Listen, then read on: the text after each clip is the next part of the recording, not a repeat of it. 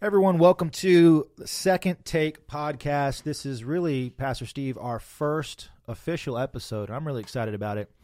To really just dive into the Word of God. You're preaching every single week here at First Baptist Church, Delray Beach. Preaching in an expository way, looking at the Scripture. Right now we're in a long, kind of thoughtful and series called Designed for Dominion. We're looking at the book of Genesis, and we've been in this book now for the last several months. We're going to be in it for several more months, and I'm very, very excited about this series. We've been talking about everything from the way we were designed. Sometimes we get away from, especially 2,000, 4,000 years later, however long, 6,000 years. The way God designed us was for community, for relationship, for intimacy with Him. We see through the gospel story that Jesus came so we could restore that garden experience in our relationship with Christ. But now as Christians, as we're living for God, you spoke about this week and this Sunday, the message, the King, and how Jesus really is King in our lives and Lord, and we have to submit to Him. And this is really hard for us as Americans, and I know there's probably people that are going to listen to this that are not living in America, but for the most part, in Western Christianity, we don't really understand kingdom theology or mentality or the understanding of what it means to make Jesus king, because we grew up with a president and democracy, and we grew up, a lot of times in our Western world with the individual being king and just pursue your own path, pursuit of happiness.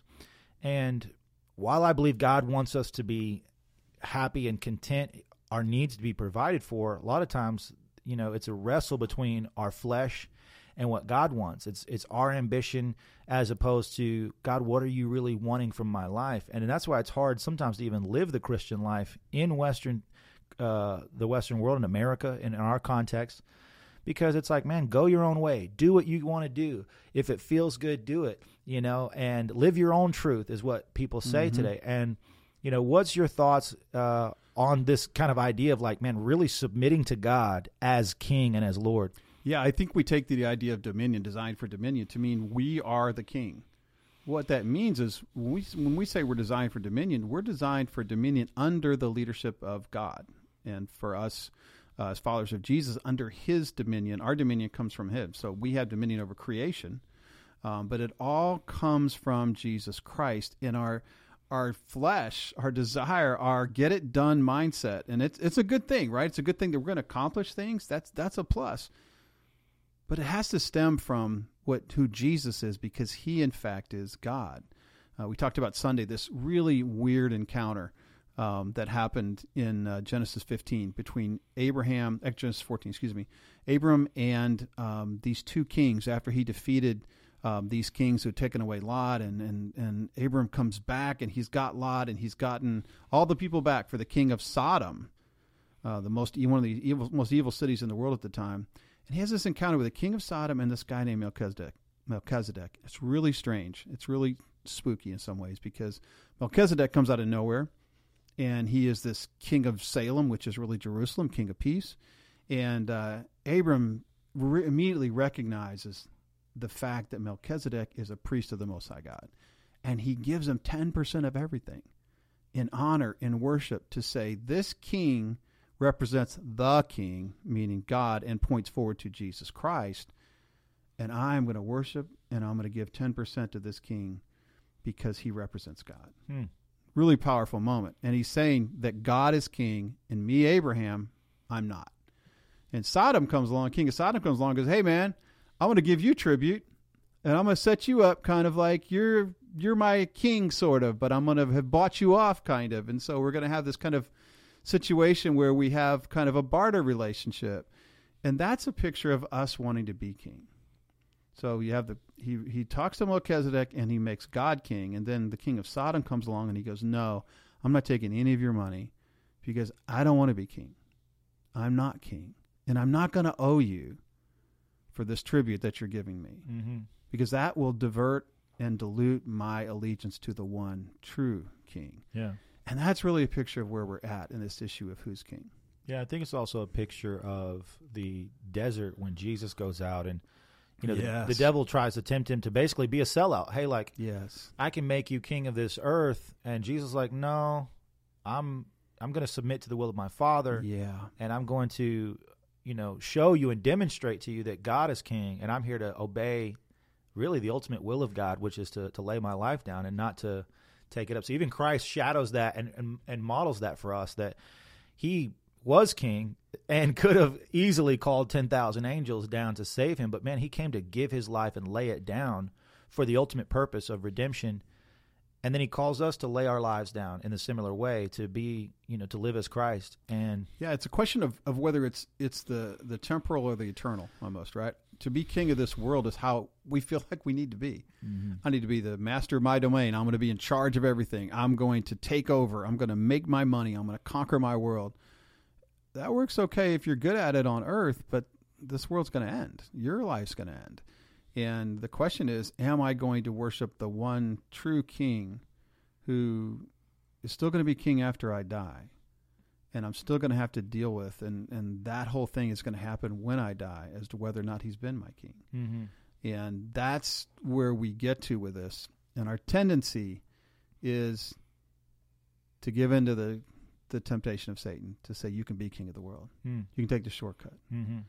We're never underestimate the human desire to be king. It leaps up, I think, every morning. You're king. Go do what you want to do. Go accomplish your goals. And as a follower of Jesus, we have to understand that he's actually king. And we're, in fact, pretty crummy kings, if you think about it. Mm-hmm. I mean, think about the Old Testament. How many good kings were there in the Old Testament? Not many. That's one thing you can kind of, even the best, right? Yeah. Even the best, David, unbelievable failure. Yeah. Even though he was still the most effective king probably that ever lived. Sure. And by and large, most of us aren't David. Most of us are like those other kings that right. are in that whole long list in Chronicles and Kings. So I think we have to look at it and go, man, I'm not going to be a good king. Why am I constantly, and I think this happens to all of us, trying to be king over Jesus? I say I follow him, but is he king or am I king? Yeah, and I think that also there's a bigger overarching story in the story of Israel that, they wanted to have a king to be like the nations around them. And God said, I want to be your king. Yeah. I thought I was your king. You want a man to be your king? Okay. And it's almost like that's ultimately God's plan, was for him to be king and for Israel to operate in faith and trust in him and not have this go-between. And you saw that over the story of Israel, is that they basically went their own way. And that's where it ultimately led them down a path they shouldn't have gone down. Yeah. Because they began this worship of self and this, you get off track. And even Solomon, he goes through Ecclesiastes going man, this is totally meaningless. And he was, the wealthiest and had everything. And wealthiest and smartest. And it's just he was this is ridiculous. Nothing matters except just knowing God and living for him in obedience. And so... Yeah, and I think that's why we are so anxious as a people, because we're trying to be king of something we were never made to be king of. And I think that cuts to the heart of our anxiety as a people, as a Western culture people. We're constantly anxious over how things are going to turn out, how things are going to be. Am I going to be able to pay for anything tomorrow? Am I going to be able to retire? Am I going to be able to take the next step in my life? And we're constantly nervous about this stuff. And the reality is, I'm not king. I need to show up and do the very best I can, but I'm working for a king. And he's the one that I'm trusting in this. Mm-hmm. We're crummy kings.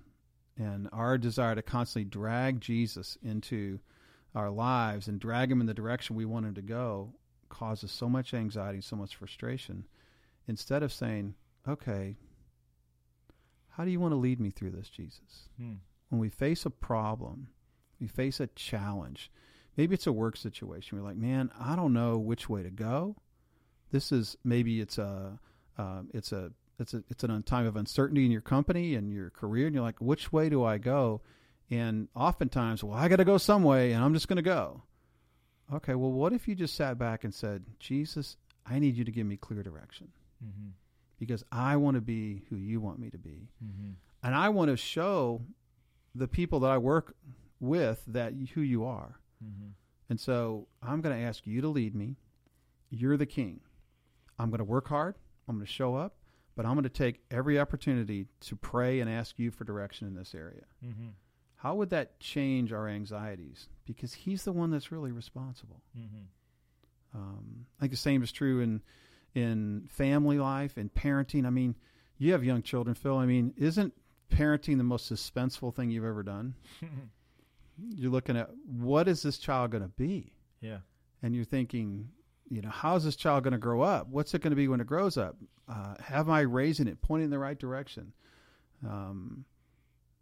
But if I'm following Jesus, I'm saying, Jesus, I'm not trying to pull you along, Jesus, to do what I want you to do in the life of my child. I'm following you each step of the way. What school to put him in, what kind of activities to put him in, how I teach him about you, how my wife and I interact, and how we put each other first even before our children. All those things are following Jesus, so that each step of the way, every time I have, and I think the problems are the best opportunities.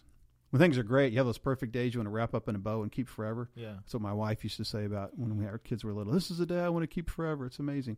Those are days that are great, but the days you really have to make him king are the days you're like, man, this is driving me crazy. Mm-hmm. And Jesus, I need your leadership in my life. A simple prayer. I want you to be king in this situation. I can't see my way through this. Mm-hmm. I need you to guide me. I want you to be king in this area. Yeah, we're really talking about becoming a disciple. We're talking about the Christian life really is a dying to self. It's a submission to Christ. Yeah. It's, not my will, as Jesus prayed, but yours be done. And, ultimately, when we become a Christian, we become born again, our discipleship process is a constant daily dying to self between here and the day we die or the day he comes back, because it's like our nature is sinful and Christ died for our sinful nature. We now are regenerated and reborn, but we're like a baby, and babies are selfish and babies are only thinking about, themselves. And the older we get and the more mature we get in Christ, we ultimately submit to Christ as Lord, not just Savior. And we start to really want and desire what he desires for our life. The Bible talks about the fear of the Lord, and there's so many things about the fear of the Lord. What is the fear of the Lord? And really, I was diving into this topic on the fear of the Lord, and Proverbs 8:13, I believe, says that the fear of the Lord is to hate evil. In other words, it's hating what God hates, loving what he loves. And you mentioned, earlier that Psalms 34:7, as you were saying, is that delight in the Lord. Like when you truly, and John Piper talks about this a lot, where when you truly delight in what God wants, it's like all of a sudden your desires change. Like you no longer want evil. You no longer want, sometimes it's like, well, everybody wants this. And you're like, no, I don't want that anymore. I don't want what I used to want. Yeah, and I would say this too, that sometimes what we want, what we think sounds really holy, is we want for everything to be perfect and like a nirvana state or a relaxation state or a constant vacation state, right? Where our wife and I are getting along great and our kids are behaving wonderful, and God, I just want to get to this state of perfection. And that's even selfish in itself. Because really where we want to be is we want to be on that path where God is leading us, just like in Psalm 23, where it says, you lead me in the paths of righteousness for your name's sake. You lead me along these paths that are difficult and scary in order to bring yourself glory. And so it's on the paths that are difficult, those are where God's going to get the glory. Versus, hey, I want to live this way, or I'm excited about the desires of my heart that I want. God, my desire, I want to cultivate this desire in me to bring you glory, that when I delight in you, then my desires will follow, and I will begin to do things that bring you glory. Because the shepherd, used to lead the sheep, and when he led him through the difficult places, that's when he found out if the sheep would trust him and stay close to him, keep their eyes on him. And that's also when, of course, he would take his shepherd's staff out and grab them by the neck and pull them back when they're about to fall over. Sure. Those are the times when we really lean into who Jesus is and he becomes king in our lives.